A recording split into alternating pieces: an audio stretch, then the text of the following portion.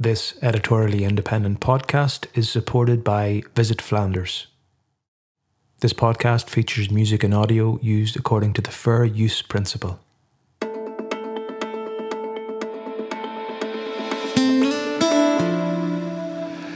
And in here... This is different from the last time I was here. Was it smaller the last time? No, it's like that, but they... It was this one I was in.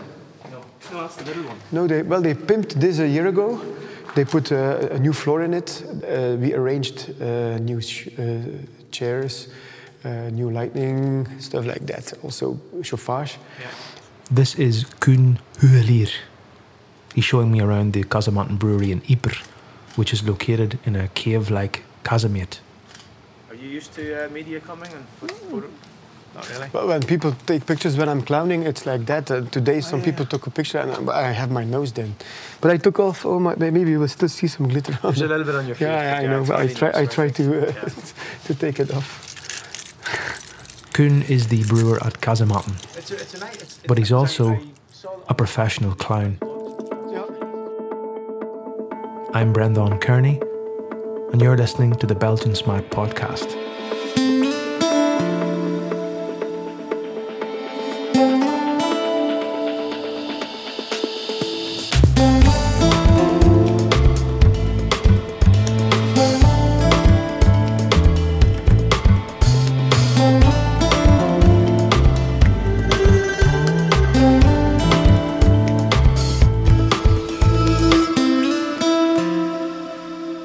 Part 1. Printing Press.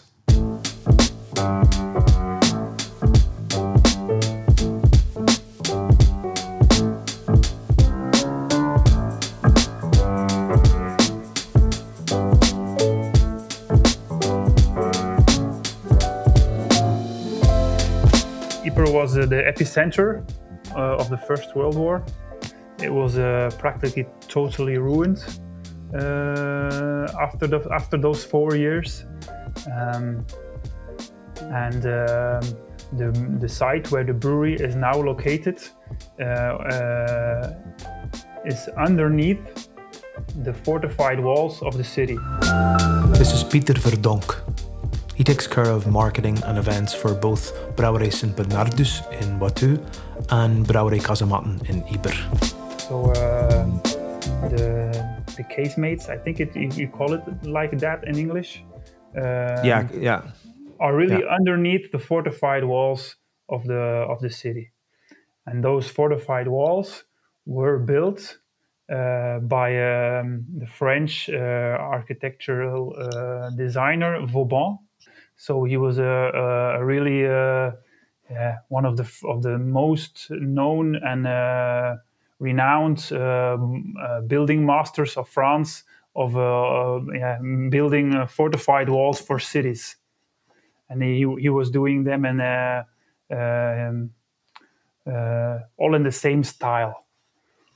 So if you would Google Vauban, you will see a lot of pictures of French cities. And if you take an aerial picture of Yper, you will really see the resemblance. You will really see his signature of those constructions. I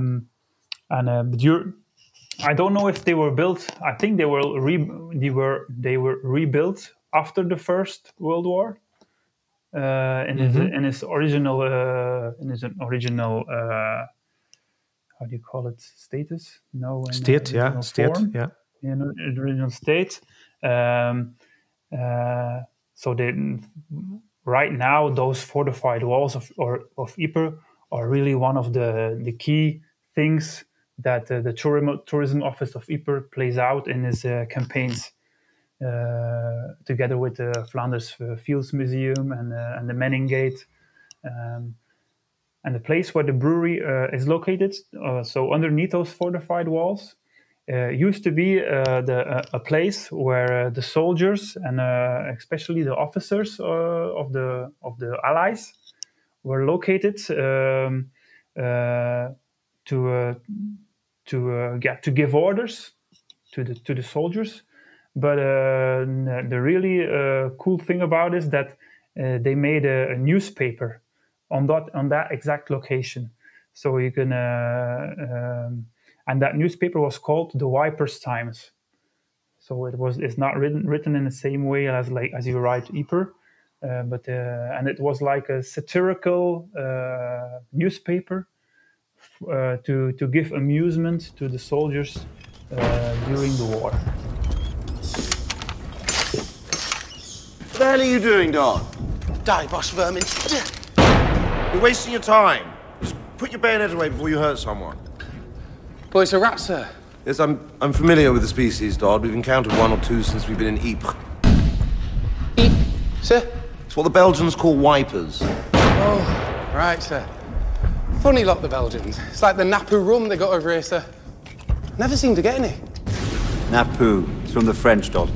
Il n'y en a plus. There is no more. Well, why don't they just say that then, sir? Nothing here, Captain. Napu salvage, sir? Very good, Dodd. Make a sap review yet. So this is a scene from the movie Wipers Times, released in 2013. The movie screened for the first time in the same week as the Casamatten brewed its first beer.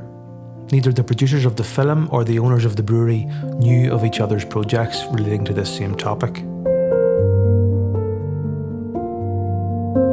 So the movie is based on a true story.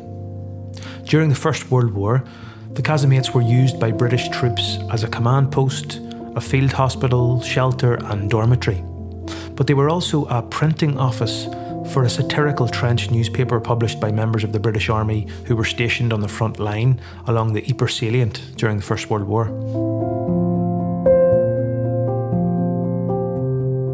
A battalion known as the Sherwood Foresters had come across an abandoned printing press while looking for material in Ypres to shore up the trenches. Captain Fred Roberts and Lieutenant Jack Pearson, with the help of a Sergeant Harris who had worked as a Fleet Street printer in peacetime, salvaged the printing press and started a newspaper to lift the spirits of soldiers stationed in Belgium. The paper they produced, the Wipers Times, was named after their slang pronunciation of the city's name in French, Ypres. The owners of the Casamatten decided that the brewery should be named after the casemates in which it would be housed, Brouwerij Casamatten, and that the first beer would be called Wipers Times to honour the casemates' previous use. Now, the movie is actually good. It was produced on a TV budget for BBC Two, but the visuals are fairly cinematic and the performances are strong. Rotten Tomatoes gave it a rating of 88%. It was written by Ian Hislop and Nick Newman, well-known satirists, and stars Ben Chaplin as Captain Roberts and Michael Palin as General Mitford. Here's a scene from the movie to help you fully understand the location of this brewery and the context of its branding. Quick! Get your feet up!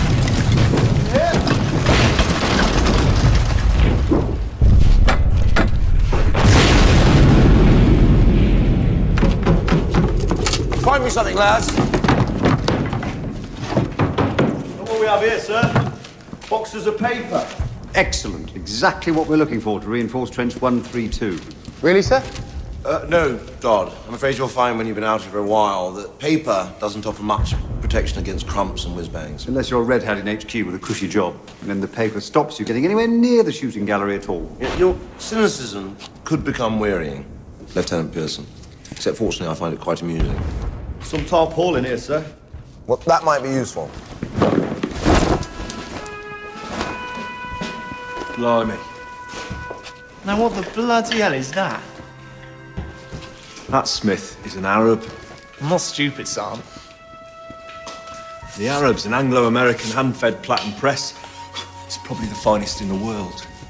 It's a manual pedal-operated printing machine, patented in 1872 by Josiah Wade, manufactured in Halifax, and subsequently sold all over the world. In short, it's a work of art. So, should we smash it up? No! Stupid Dodd. Look, it's even got the blocks and the trays of type. Go on, stick that over there, Smith. How on earth do you know all this, Harris? Well, I was a printer in Surrey Street, sir. Good grief. You kept quiet about that? Well, didn't seem relevant to fighting Fritz, sir. No. It might be now. Can you make this work? Well, I mean, she's not been used for a while. You know, the types all over the countryside. And a few unwelcome visitors.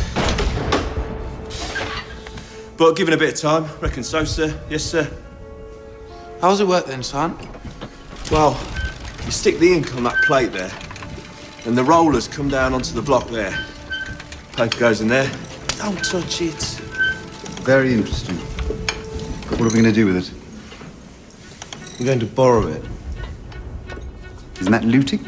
No, it's temporary requisitioning of civilian facilities for military purposes. Oh, right. Sounds like looting. Have you ever done any journalism, Pearson? Good God, no. Excellent. Me neither. Because what we're going to do is we're going to produce a newspaper, aren't we, Sergeant? You say so, sir? What, like the Daily Mail? I was thinking something rather more accurate.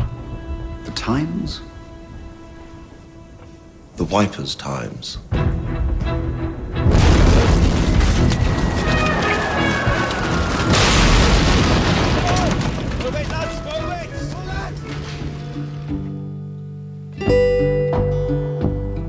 Casamatan Brewery opened in 2013, just as the city of Ypres was preparing for its 4-year-long centenary commemorations of the First World War. Its output is modest, around 750 hectolitres per year, and its beers are classic, basically a series of spiced Belgian ales.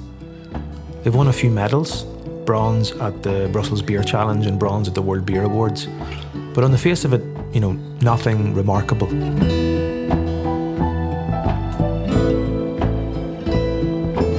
The deeper you move into the Casamatan, though, the more compelling its story becomes. The brewery is housed in one of the most unique spaces of any brewery in the country, these cave-like casemates of cold grey stone, peppered with medieval armaments and First World War bullet holes. It was the first brewery to open in Ypres since 1976, effectively making its products the de facto beer of the city. Most notably, the brewery represents the coming together of two prominent families in Belgian beer, the Gegeres and the De Peperes.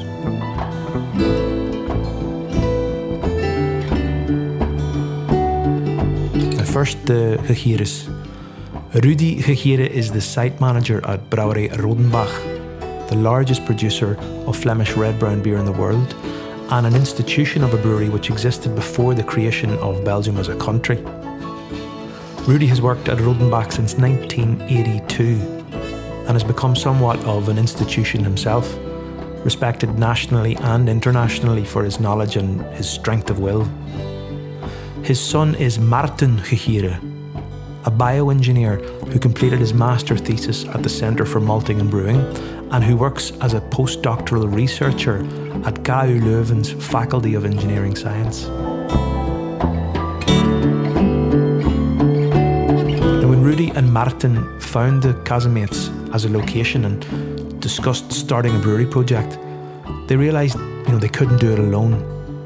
They'd need assistance and expertise in logistics and sales and distribution and finance. So without the right partner, their brewery project would remain a pipe dream. So, enter the De Peperes. Hans De Pepere is the owner of St. Bernardus Brewery in Poitou. He bought St. Bernardus back in 1998. At that time it was a small brewery which had existed since 1946. Then it was producing about 8,000 hectolitres of beer per year. So when he brought his daughter Julie De Pepere in to start working at St. Bernardus in 2011, they were already producing 33,000 hectolitres of beer per year.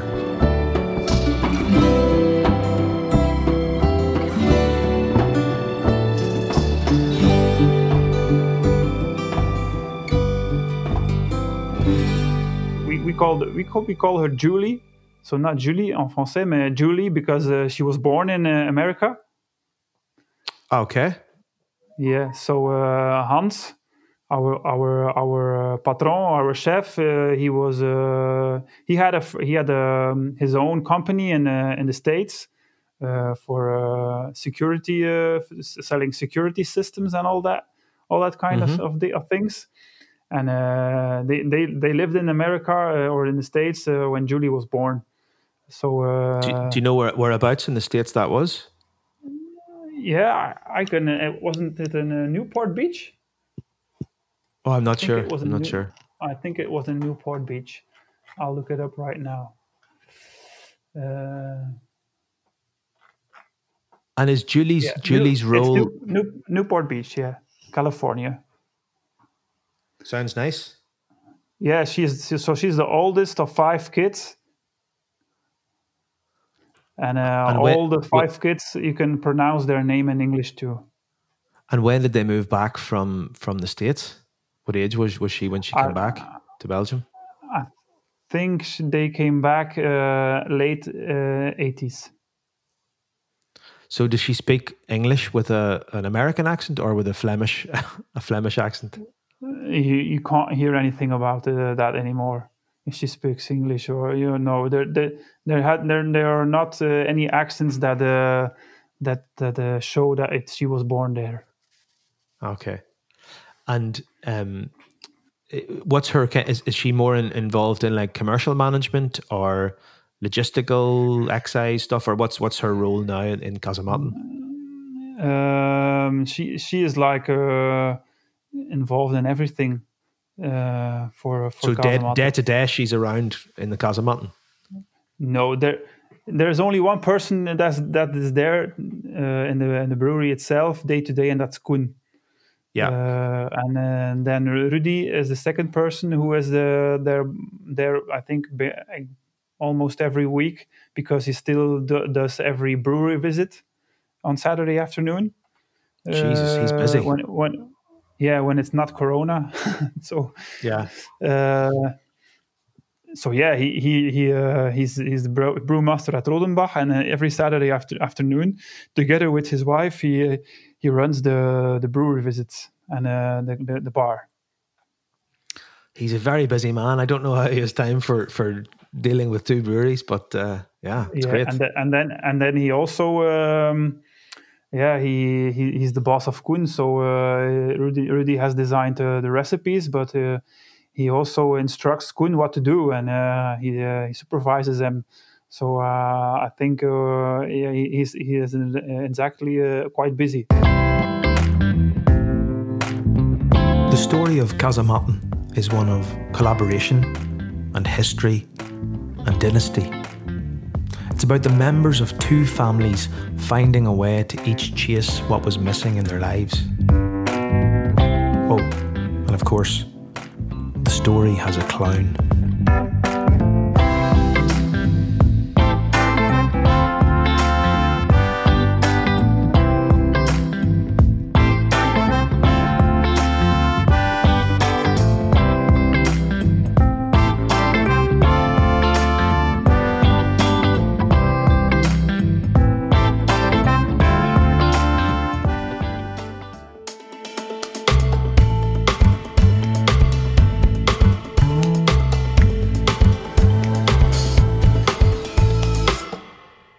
Part 2. We call her Julie. 1, 2, 3.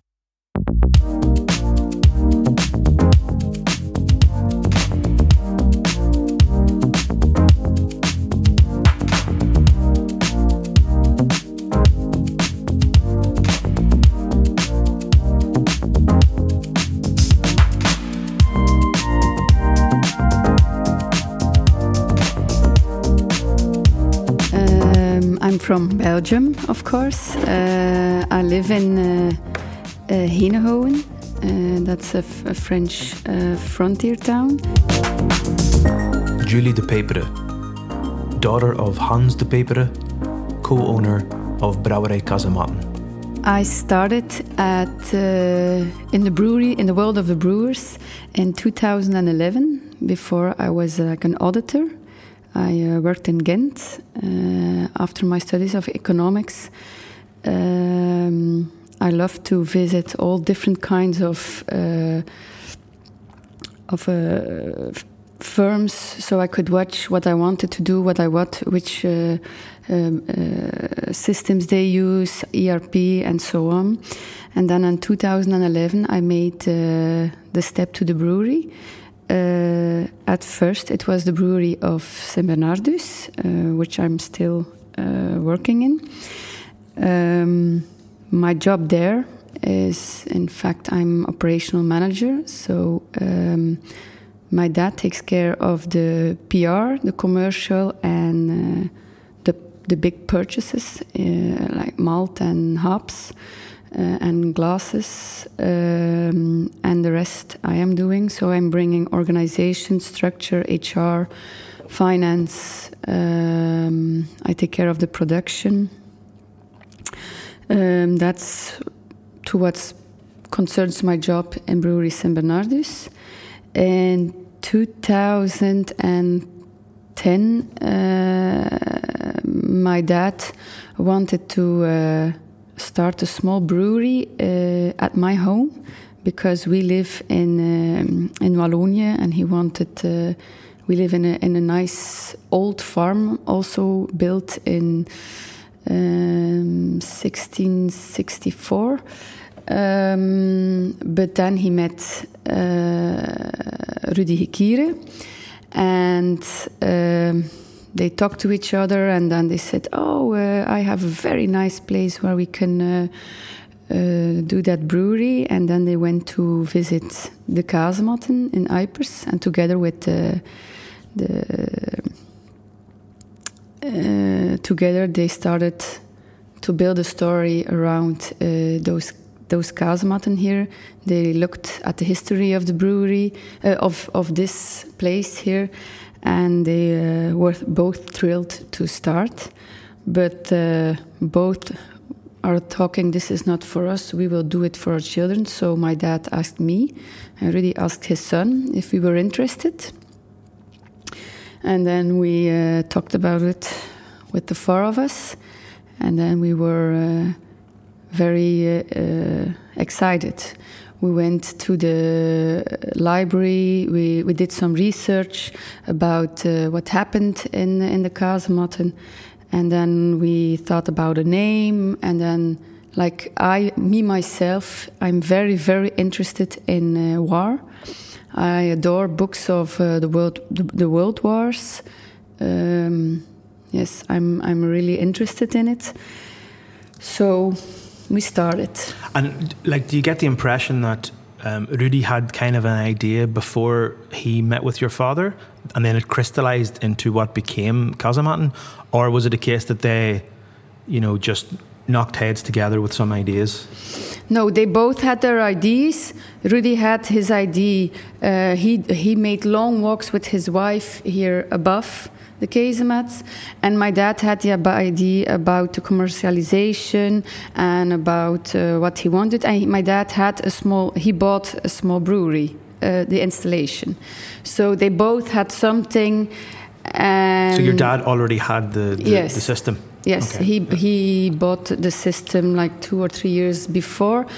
And for Brewery St. Bernardus, it was a nice opportunity, because Brewery St. Bernardus was like a very big firm, and this is like our kindergarten to play, to create new beers, to test something, if we want to do this or that. So that was what my dad was very interested in, to have his little small brewery here.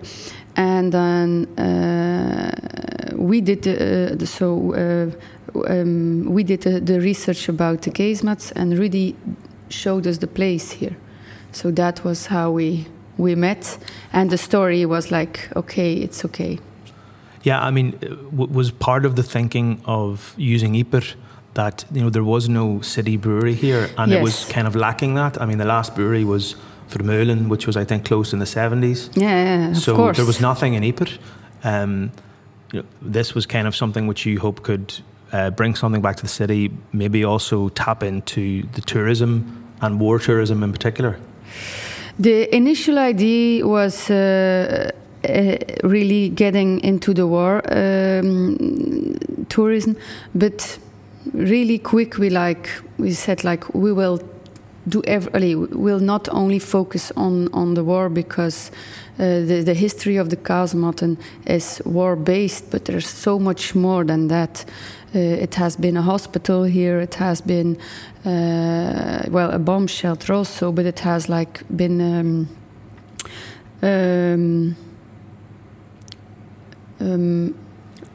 champignonkwekerij. Mushroom.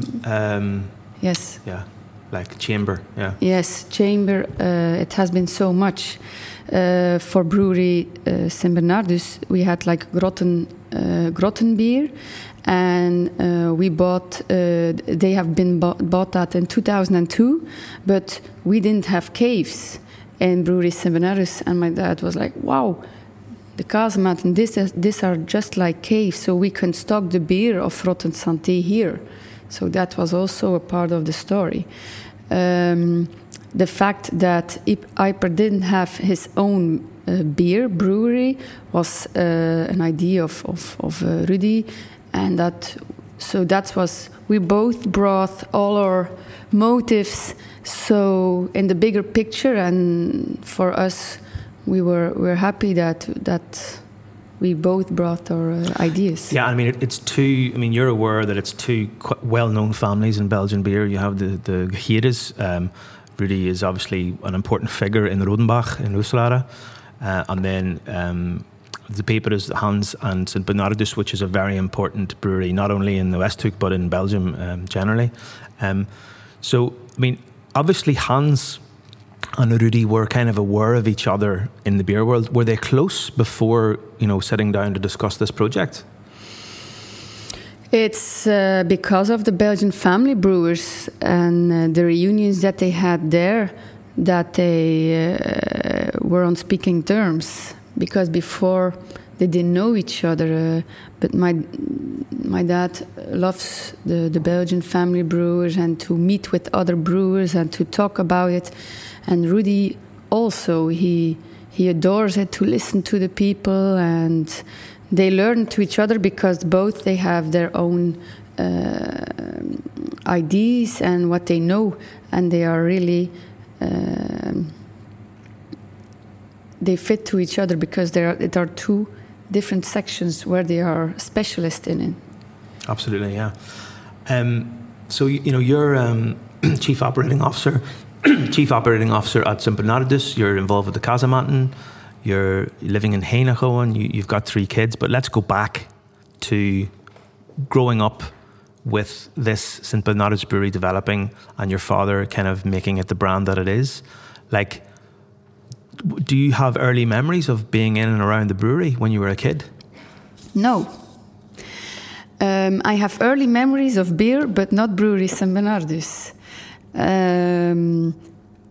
In my family, we are really beer drinkers. We're not. My mother, every evening she drank a beer, but when my dad was 40, he sold his other firm in something totally different, assurances and systems of alarm. And he told my mom, now I will do something which I really like.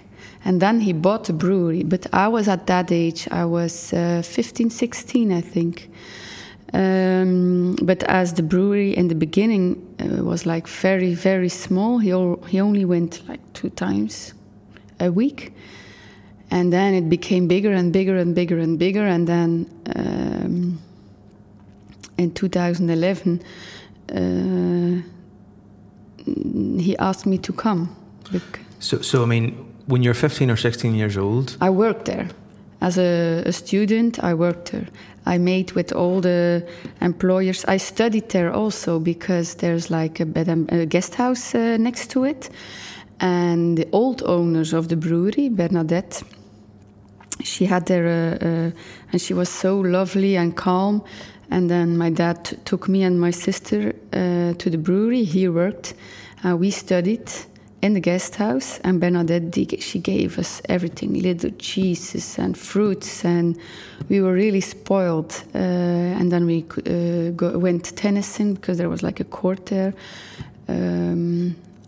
And when I finished my studies, I went working there, really putting really heavy work. In the guest house? No, in the brewery itself. Yeah. Yes, so I met... So it was pretty small then, sort of when it started out, and it's just grown over the last sort of... I think they were with 7 or something, or 8. And what was, in your mind, did you ever think, what's my dad doing buying a brewery? Or were you very excited at this kind of new business prospect that you might be able to get involved in? At first, I wasn't so convinced to go in the brewery world because my dad really didn't talk about it much at home because his work was his work and he didn't want to involve both things. But as I am the biggest beer drinker of the kids, no, and my brother, but he was then too small, and I had the skills to enter the brewery because I worked for 10 years in structure, organization, finance. So it fitted that I went into the brewery. But I never thought I would love it so much as I do. From the first day on, I adored it. Yeah, because I mean, you just said, you went to some other businesses for work experience. You did some other work. Did you say in auditing?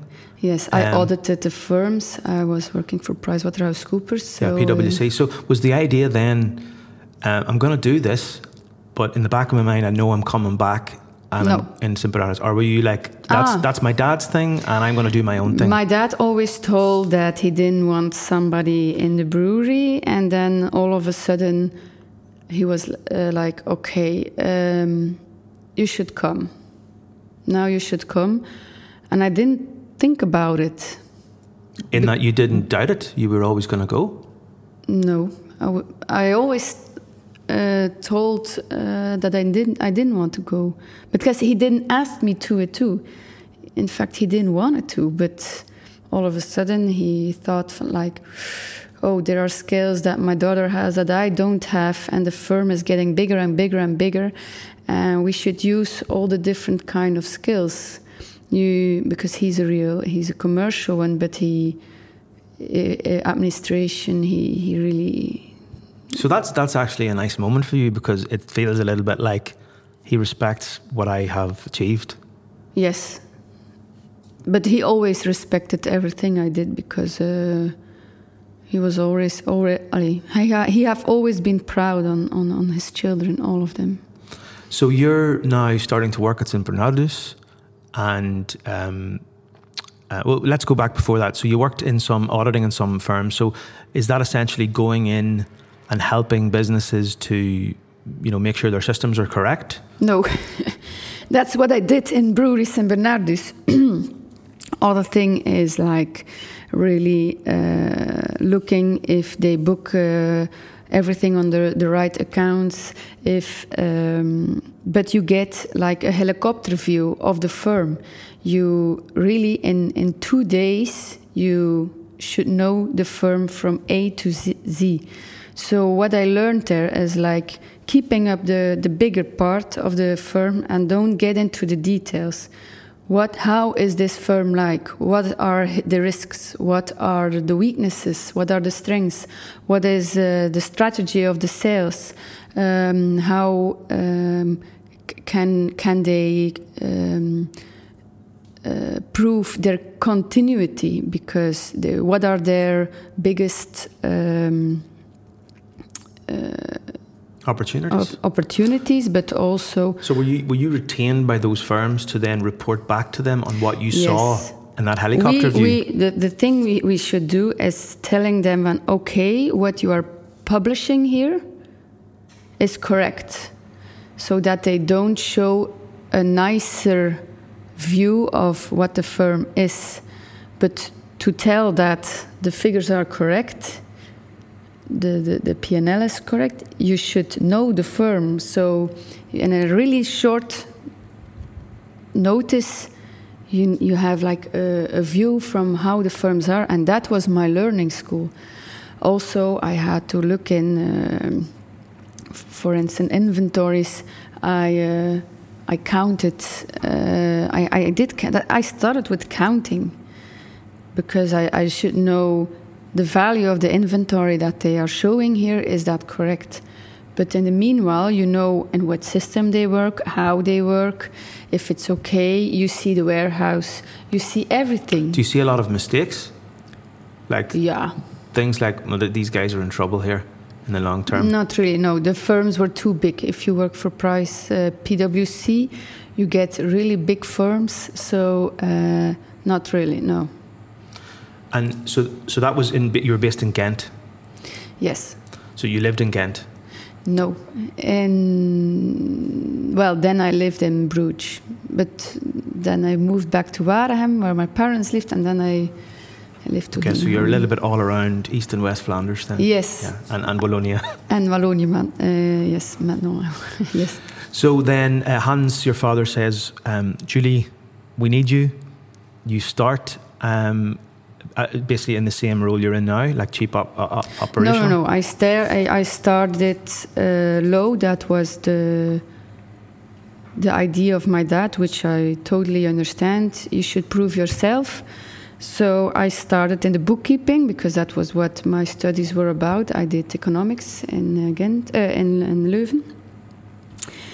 But then really fast I started to, my main task was a new ERP, a clock ticking system for the people.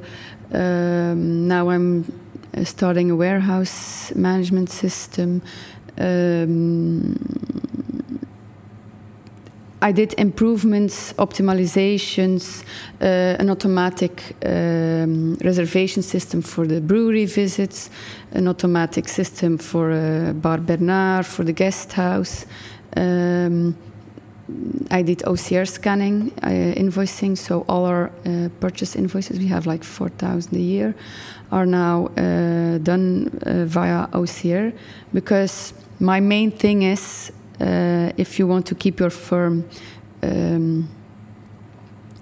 good, you should invest in innovation, R&D, and then software. You should be I always have the latest things. Yeah, and this is kind of also future-proofing a little bit the business. Yes. And it's a business that, there's a strong possibility you will be involved in for quite a time, given that it's a family business. So it makes sense to think about those things, in a long-term approach, right? Yes.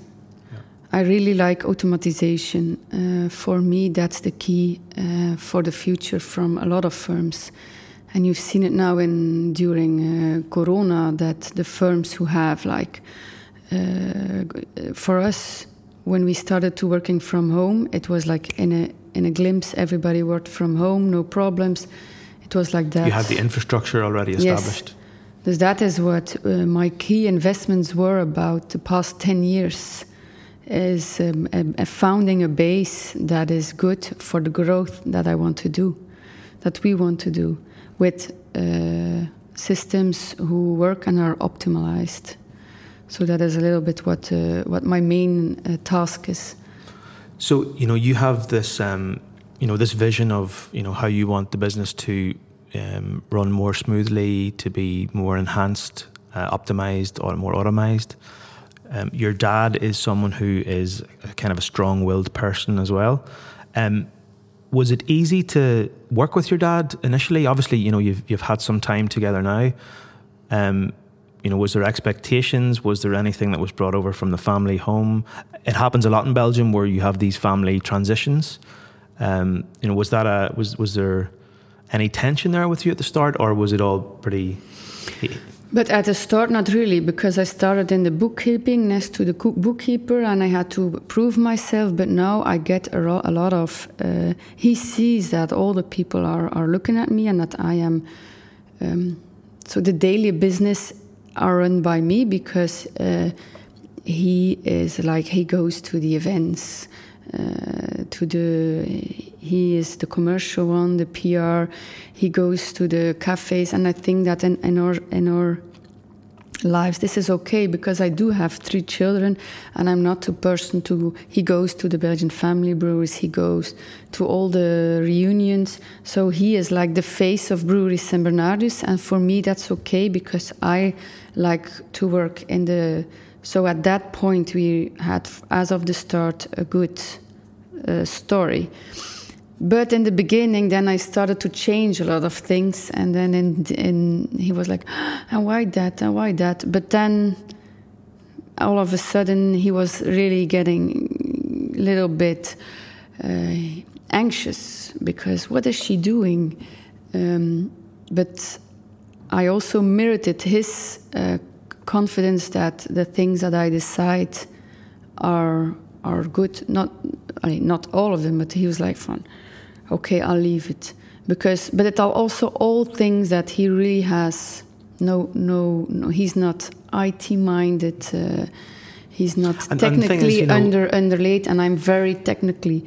So we are very good substitutes. So in fact, we really, really work good with each other. Complementary. We are complementary, and in the beginning, he didn't get it. He sometimes thought like, she's taking my place. And I was like, no, not at all. I don't want to be the face of Brewery St. Bernardus. I'm just good as I am. It's perfect as it is right now, because he is... but that doesn't say now I'm starting a sales. I want to get the sales. I want to know how I should do it, even if I don't want to do it, or I won't do it because I have to lead the company. But I want to know how is sales, so I can more say to the sales manager, you should do this, that, or that, to help him also. Because there's an empathy there that then they'll appreciate, because they see that you know the inside of sales as well. Yes, so now I'm doing like an opleiding 4 days in sales. So it's not because I won't do the sales that I'm not interested in it. Yeah.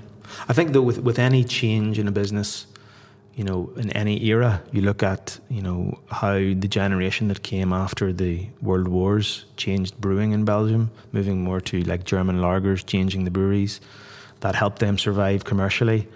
And the previous generation who were brewing oat browns and, stronger ales, didn't like that change, but it was for the benefit of the family business. And I think in every generation, in every era, there's always going to be a little bit of because change is difficult.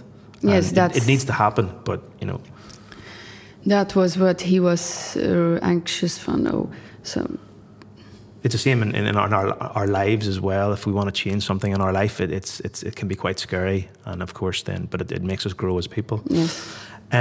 Okay, let's talk. Last question on yourself. Did I read somewhere that you were born in the States? Yes. So, where and how and the first firm of my dad was a firm together with my grandfather, and that was in the States. So my grandfather invented an alarm system, and in Belgium was like, I'm gonna get it grow. It will grow faster in America, in the States. So the whole family moved to America, and my parents lived there for 6 years. And me and my sister are born there. So I lived there for 4 years. I don't remember too much. But when I was 4, I moved back to Belgium. But they lived there for 6 years. So are you American or Belgian? I'm both nationalities. The United States knows my bank accounts. Every year I should tell them how much money who is on my bank accounts. I didn't like it, but otherwise I lost my nationality. I have a green card, so if I want I can move to the States. But I also have a Belgian nationality, so I have both passports. So I use when I have a trip to the States, I always use my You come in as an American. Yes, because the queue is less long. And then my family can come with me because there's one American, so that's that's easy. So the Geheres and the De Peperes secured a small brewery system. They had the unique location in the casemates, they had the recipes and the brand identity of the beers they wanted to brew. But like the Wipers Times newspaper for the soldiers fighting in World War I, it was still everyone's side project. Rudy Gehere was managing Rodenbach, Martin Gehere was pursuing his PhD, and Hans and Julie De Pepere were running St. Bernardus. If they were to execute on their plan, they'd have to find someone to carry out the day-to-day brewing and cellar work at the Kasematten. The person would need to be a qualified brewer, willing to brew only twice a week, carry out all the lab work and cellaring, assist with packaging and administration, and even help out hosting visitors. You know, without the right person, the Kasematten project just wouldn't work. Then they found Koen.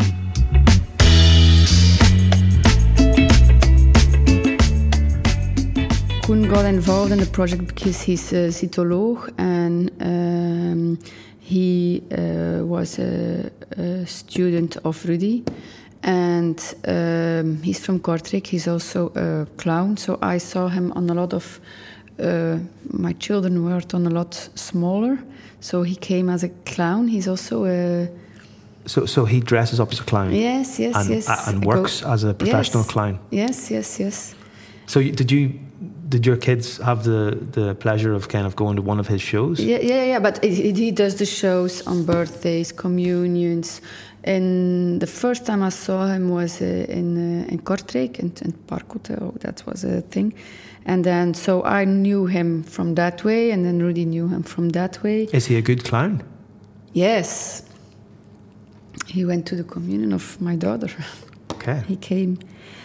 And that was like how we met. And he loved the story also, and it was okay. And so now he's already working here from the start.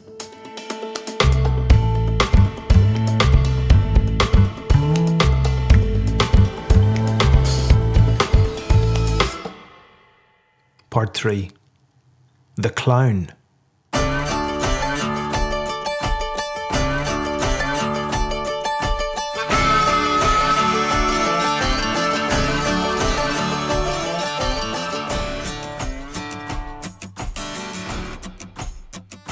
Koen Hugelier is the pronunciation of your surname. Koen Hugelier.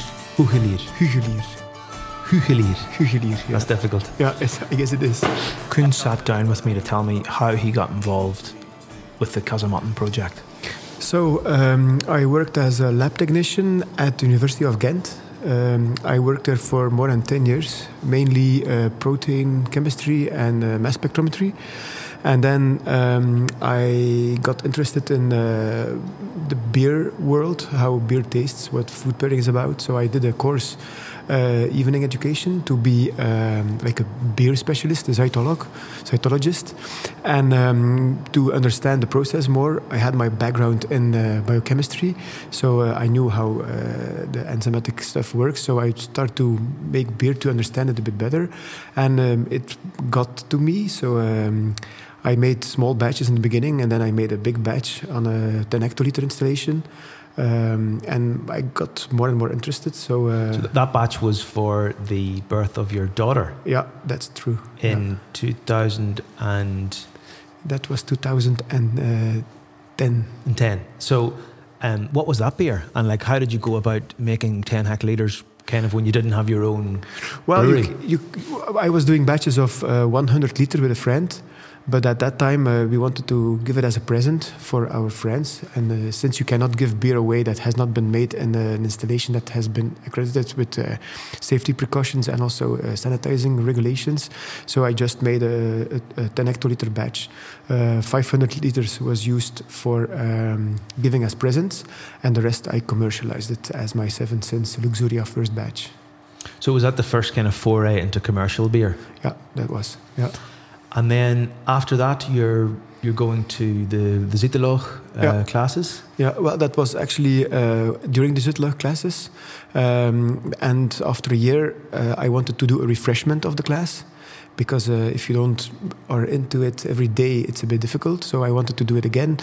But they said, don't do it as a student, just help the teacher, assist him. So I did. And after 2 years, the teacher stopped. So I took his place. And since then, I have been teaching at Centra in several departments in Flanders. Yeah. So what type of things do people learn in a Zitterloch course? So they learn, first of all, they get introduced in tasting. Because it's a main part of their education program. So we learn them how to look at the beer, how to taste it, like the whole way of doing it. Then they see the ingredients that are used for it. So the malts, the hops, the water, everything. Then they have some classes about fabrication, how beer is made. And then in the first year, the end, they see the food pairing. So how to combine the simple, basic taste like sweet, sour, acid, stuff like that with beer. How does that work? And in the second year, they see more about a bit of the history, packaging, guarding beer, and more food pairing. So it's like 50 weeks that they have. An evening takes about 4 hours. First part is mainly theoretically explanation, and then the second part is tasting and filling in forms and discussing beer. Yeah. And you're also working sort of on contract with other breweries as well, from colleagues that you know from previous years. Yeah. So tell me about that as well. So I freelance as a teacher. I freelance as a brewer here in Casematten 2 days a week, and I also freelance for the Brew Society in Heulen, which is where I live, also 2 days a week. Yeah. So, you've got all these different projects in beer. It's quite varied, the teaching, different types of production. So obviously you're deep into the world of beer. I think I'm a bit into the world of beer, yeah. I noticed when you arrived today, you had a little bit of glitter on your face. Yeah. Why do you have glitter on your face? Well, this morning I had a gig. I had a gig to do. So I performed at the market in Harelbeke to entertain people from the market. So they try to make it comfortable for people. They do like the project several times a year. And I entertain people as a street entertaining clown / stilt walker, balloon sculpting, juggling, and stuff like that. But the stilt walking and the juggling and the clowning, it sounds like something you need to train for. Yeah, well, I have been doing that since 20 years, so I'm a dinosaur. So how does one get into clowning? I guess I was always a bit of a clown when I was a kid. Got a lot of punishment for that in school, being a fool. And then like 20 years ago, somebody asked me to make some balloon animals for a communion for his son. I was 23 at that age. I did something. I made a business card for fun. People started to call me to do animation on their parties. I did some companies, noticed that I was not bad in what I did. People liked it. And it was like a nice way to earn a bit extra. So I have been doing that since 20 years. And are you like dressing up in the clown gear and everything? I have never liked the clown costume like the carnival clowns have. I have my own costume with my piteler and my own stuff, which is a bit my style too. And how is it different? I think kids are less afraid. I don't have red hair. I'm just like I am. I don't have much makeup. I don't have much. I don't have the big shoes, the standard things that you would expect of a clown. I did a bit my own style during the years, so it's what I like, not to be too much exaggerating. And do the people that work with you in the Casematten know that you're a clown? Everybody knows that I'm a clown. I try not to tell too much about it in my class when I teach, but sooner or later they notice anyway that I'm always wearing 2 different colors of shoes, and that something is really that I'm really loose in a way. But I'm not starting my class that I'm a clown. Sooner or later they find out anyway. But is there any judgment, or is there any like preconception about what that means, or like, because that's a difficult conversation to have if you. Well, I'm the teacher. They come to the class to get information and to be educated. I guess if they have good information, if they are happy of what I teach them, they don't judge on what I do in my private life or personal life. So I never had any problems with judgment or no.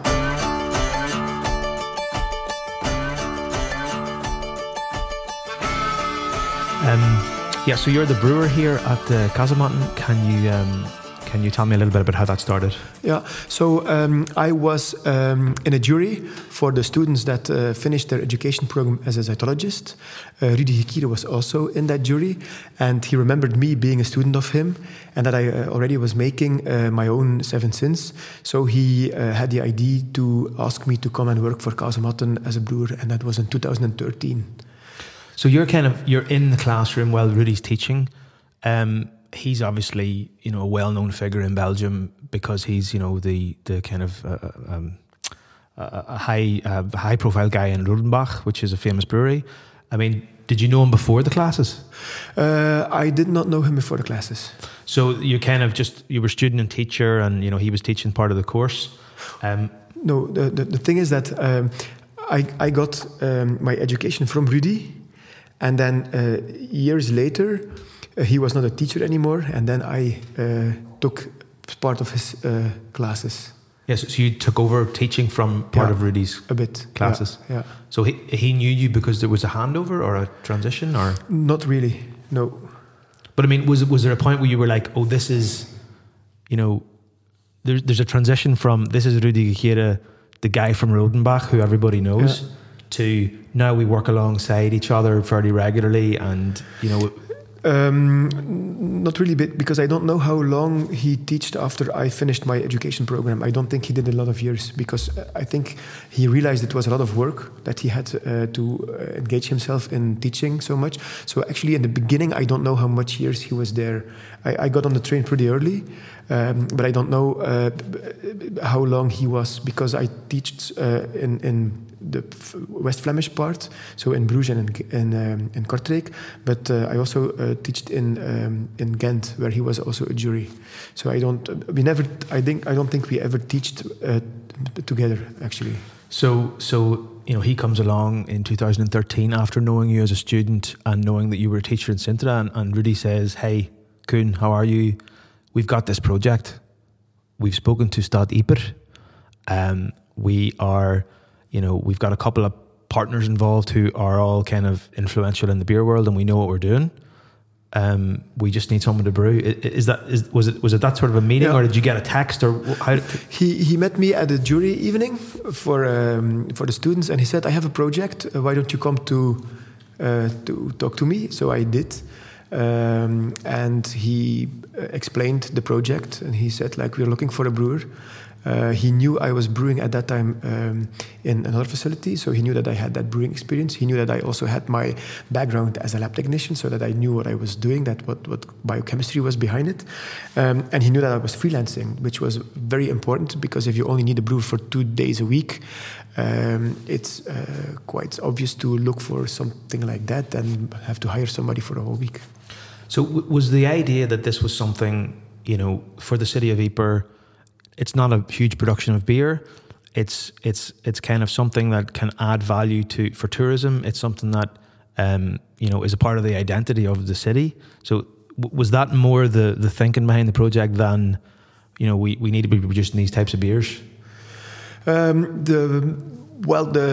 The model of this facility has always been the beautiful location, getting people to this location and showing the story what happened here in the past. And combining that, of course, with, according to me, one of the most sites where beer is made in Belgium. So they really did a good job in installing a small brew house with a tourist center where people can, of course, come and have the beer experience, where they can see how beer is made, and then, of course, the tastings. So they did very well with these buildings, which were before used as stock for their furniture of horeca. So I guess the city was really happy that Rudy came with the idea to make a brewing house in here, a brewery, because it has been since 1976 that no beer was brewed in Yper. So I think the city was happy that this site was really rewarded. Yeah, that was a brewery, Vermeulen. Yeah. Can you tell me anything about that brewery? I don't know much about it because I was only born in 76. I know they made Ypres, and I think it's still, or it was still in production. I don't know. I heard something that Van der Henste had it, but I don't know what happened with it now. Ypres was from here, and actually Vermeulen is not far from the gate of Menin. But I don't know much about it. So you basically in the city of Ypres, in a region in Belgium which has got a lot of brewing heritage and current breweries, you had no brewery between 1976 and 2013. Yeah. So we've kind of talked about Rudy and St. Bernardus are obviously assisting in parts of production, but actually Rodenbach and St. Bernardus are not officially legally involved in the ownership of the brewery. So could you tell me a little bit about how that's structured? It's a bit difficult for me to know how it's structured. I only know that it is two families that got together and got the investment for this, but I don't know how it is all regulated. You should really ask Julie what can be told about that and what not. You should not ask me. Of course. Maybe you can talk to me about the brewery system. Yeah. Can you tell me anything about where that came from? As far as I know, there was a brewery, Old Bailey, in St. Louis Winkel. I don't know much about it, but they started to brew, I think, in 1996. It has been used for a bit of time, but I don't know how long. And then, to what I heard, that brew unit disappeared somehow, and then it surfaced. But I don't know much about it. You should ask Rudy as well, because he probably knows more about the history. I know he saw it somewhere and then he bought it, but I never got to know how it really got here. So it's kind of some mystery or some story behind the brewery? For me, it's a mystery. I think people that really had it know, but I don't know exactly where it comes from or what it does. And that is a kind of a 6 hectoliter system, would you say? We produce close to 7, but what is finally ready when it's all done, it's like 6.1. Yeah. And for people that don't have the opportunity to see it, it's a kind of an old copper copper on the outside and stainless steel on the inside. It's a 2 kettle system where you have kind of mash and boiling kettle in one and lauter tun on the other. It's powered by steam. You have the facility to basically manage your water chemistry through reverse osmosis and adding salts and stuff. And then you have a series of coned fermenters and then 2 bigger bright beer tanks for sort of conditioning the beer. Yeah, that's true. So every week we make 2 batches, mainly on Thursday and Friday, because that's very handy if you have visitors on Saturday, that there is like activity in the brew. Active fermentation. Yeah. So when the fermentation is going, people always like to see that something is going on, that they have the good smell of the fermentation. So I mainly brew on Thursday and Friday. The fermenters are 20 hectoliters, so I make a double batch of 6.5. And that's mainly what I do on Thursday and Friday. Yeah. Okay, maybe that's a good time now to move on to talk about the beers. So there are, I think, 4 or 5 different types of beers which are produced here. Yeah. So you have the Wipers Times beers, which are named after their original gravity. Wipers Times 14, 16 and 18. Maybe let's talk about the 14. Yeah, so it all started with 14 in 2013. We did some batches with that, test batches, which were straight away perfect for consumption. That was very good from Rudy to make a beer that was ready straight away. The Wipers 14 has, it says 14 degrees of Plato, which ends after fermentation to a beer of 6% alcohol. It is spiced with 4 spices, and we use 4 different types of grains. So we use the barley malt, We use a bit of oat. We use corn, and we use wheat. Wheat, yeah. So that's the 4 that we use. And for spices, well, the coriander is very obvious. And then the rest, like the blessed thistle seed, is also what we say. But the last 2, we try to not tell too much so people can really guess what it is. So, obviously, coriander is quite prominent it's a commonly used herb in a lot of Belgian beers, or spice in a lot of Belgian beers. What flavor quality would you say the blessed thistle gives? Because obviously, it's more directly related to the story of the place that we're in. Yeah. But from a kind of the flavor profile of the beer, what does it contribute? It has a very light, subtle spiciness that it adds to it. And for the other 2 spices which you refuse to name, well, the fact that we won with the beer medal at the Brussels Beer Challenge as a double wheat, I think it says enough what could be as spices in. So the beer has been described as a double wheat, which would lead me to presume that one of those then is like a bitter orange pale. That could be. So you have bitter orange pale, and you have coriander, and then you have the blessed thistle, which is related to the newspaper. Yeah. And what did you say the 4th one was? I did not say what the 4th one was. Does the 4th one is the 4th one a commonly used spice? It's common. In beers in Belgium? In beers in general. Does it have a prominent flavour profile? Yes, but we use it subtly, just not to overdo, so it's quite subtle. It's below the radar, so it just adds a little bit of it. And that's fine, I'm obviously not going to press you anymore, but is there a reason that you prefer not to let people know what the final ingredient in the beer is? Well, some people can guess, so some people cannot. It's just a professional courtesy not to tell what I use. So if I was to ask Julie or Rudy, would they tell me? I don't think Rudy would tell you. I don't think Julie knows. You can try. Okay. So I mean, it's described as a double wheat. You're telling me, from the. Well, they send in that category, in the category for a double wheat. So the double would suggest to me that it's higher alcohol. It's a bit higher alcohol, yeah. And the wheat, then, that there's a high proportion of malted wheat. We use a bit of wheat, but not a high percentage of wheat.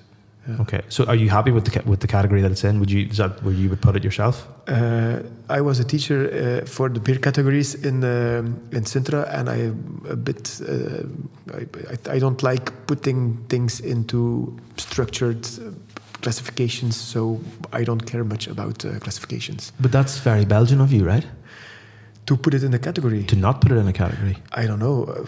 Well, maybe it's very American to put everything in categories because they have the World Beer Cup and the World Beer Association, which has over 19 different categories. I don't know if it's very Belgian. I think a lot of Belgian brewers are very mainstream, making a brown, a double, a triple, a blonde. So I don't know. Maybe we don't put stuff in categories, but a lot of brewers make the categories that are very mainstream. Yeah, no, my sense is that, when you talk to some Belgian brewers, a lot of it is based on, what's been handed down to them, what they've maybe heard from other people in their area, what they've maybe read a little bit. What is successful?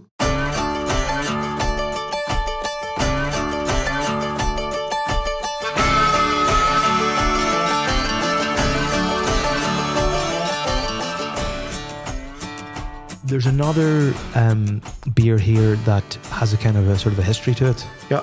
The Grotten Santé. The Grotten Santé. Well, in the past it was Grotten beer. It was developed by Pierre Celis, who was... So Grotten is a cave, right? Yeah, Grotten is a cave.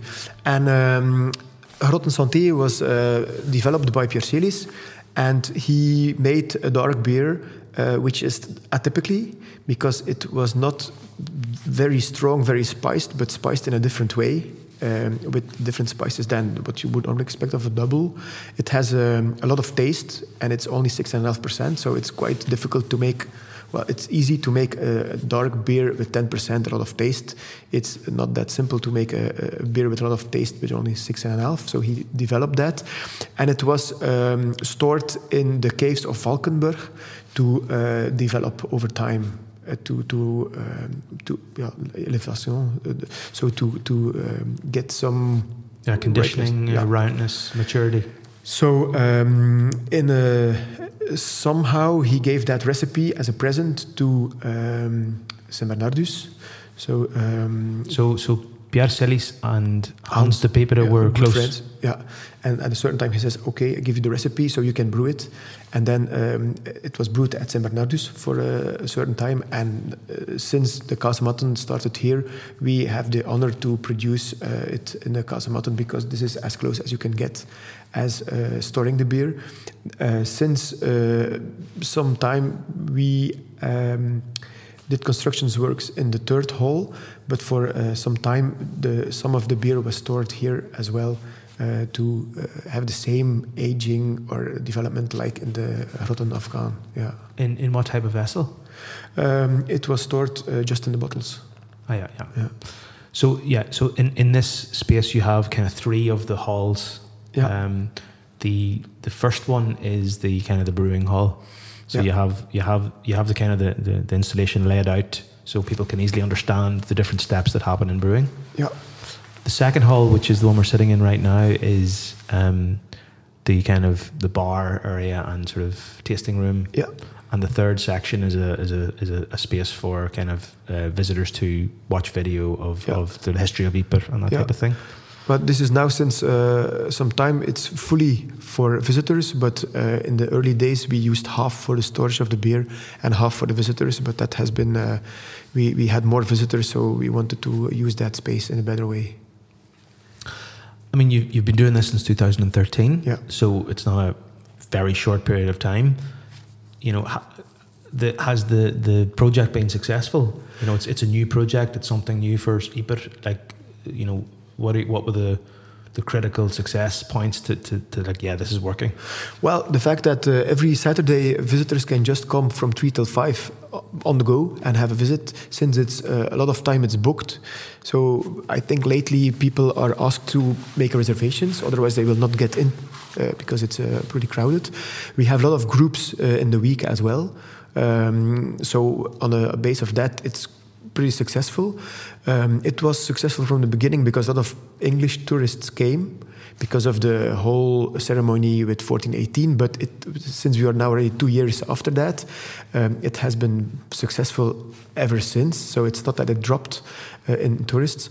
And the beer is doing well on the market as well, so yeah.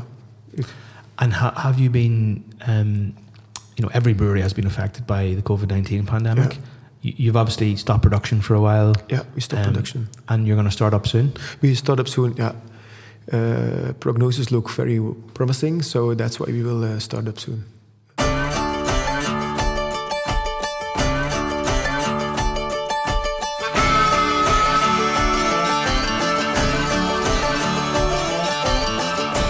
Okay, good. I think that's pretty much everything. Last question is, do you enjoy what you do? I enjoy it a lot. It's slightly different than working in the other facility, in the Brew Society, where everything is automated. And here it's all old school. If I open a steam thing, I have to take my heads to it. So I like it a lot. And this location it's wonderful. It's beautiful. Yeah. Okay. Well, thanks so much for talking to me, Koen. Appreciate it. Yeah. Right.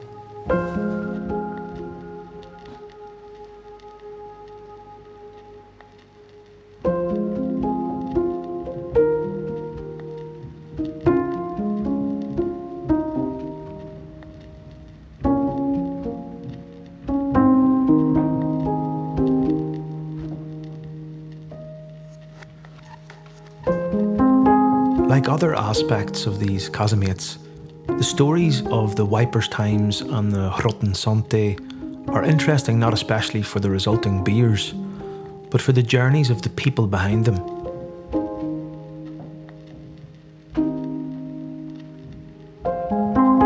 By creating a satirical trench newspaper, the Sherwood Foresters sought fulfilment in their lives inside these vaulted chambers, by bolstering the spirits of men on the front line of war who were facing possible death. Those involved in the creation of Brouwerij Kasematten today have each found in the casemates some fulfillment on their own personal journeys, whether that's claiming an identity apart from an institution, making a statement within their own family, or pursuing a way to wholly live all of their passions.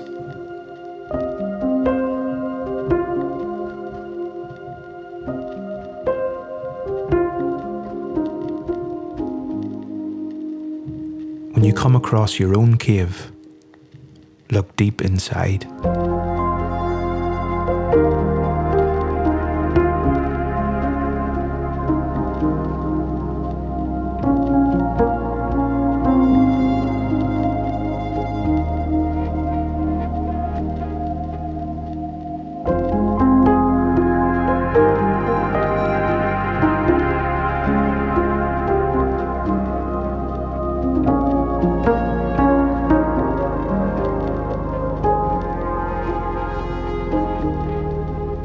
Thanks to Visit Flanders for their support in producing this podcast, and thanks to you for listening. My name is Brendan Kearney. This has been the Belgian Smack Podcast. Until next time, love what you do.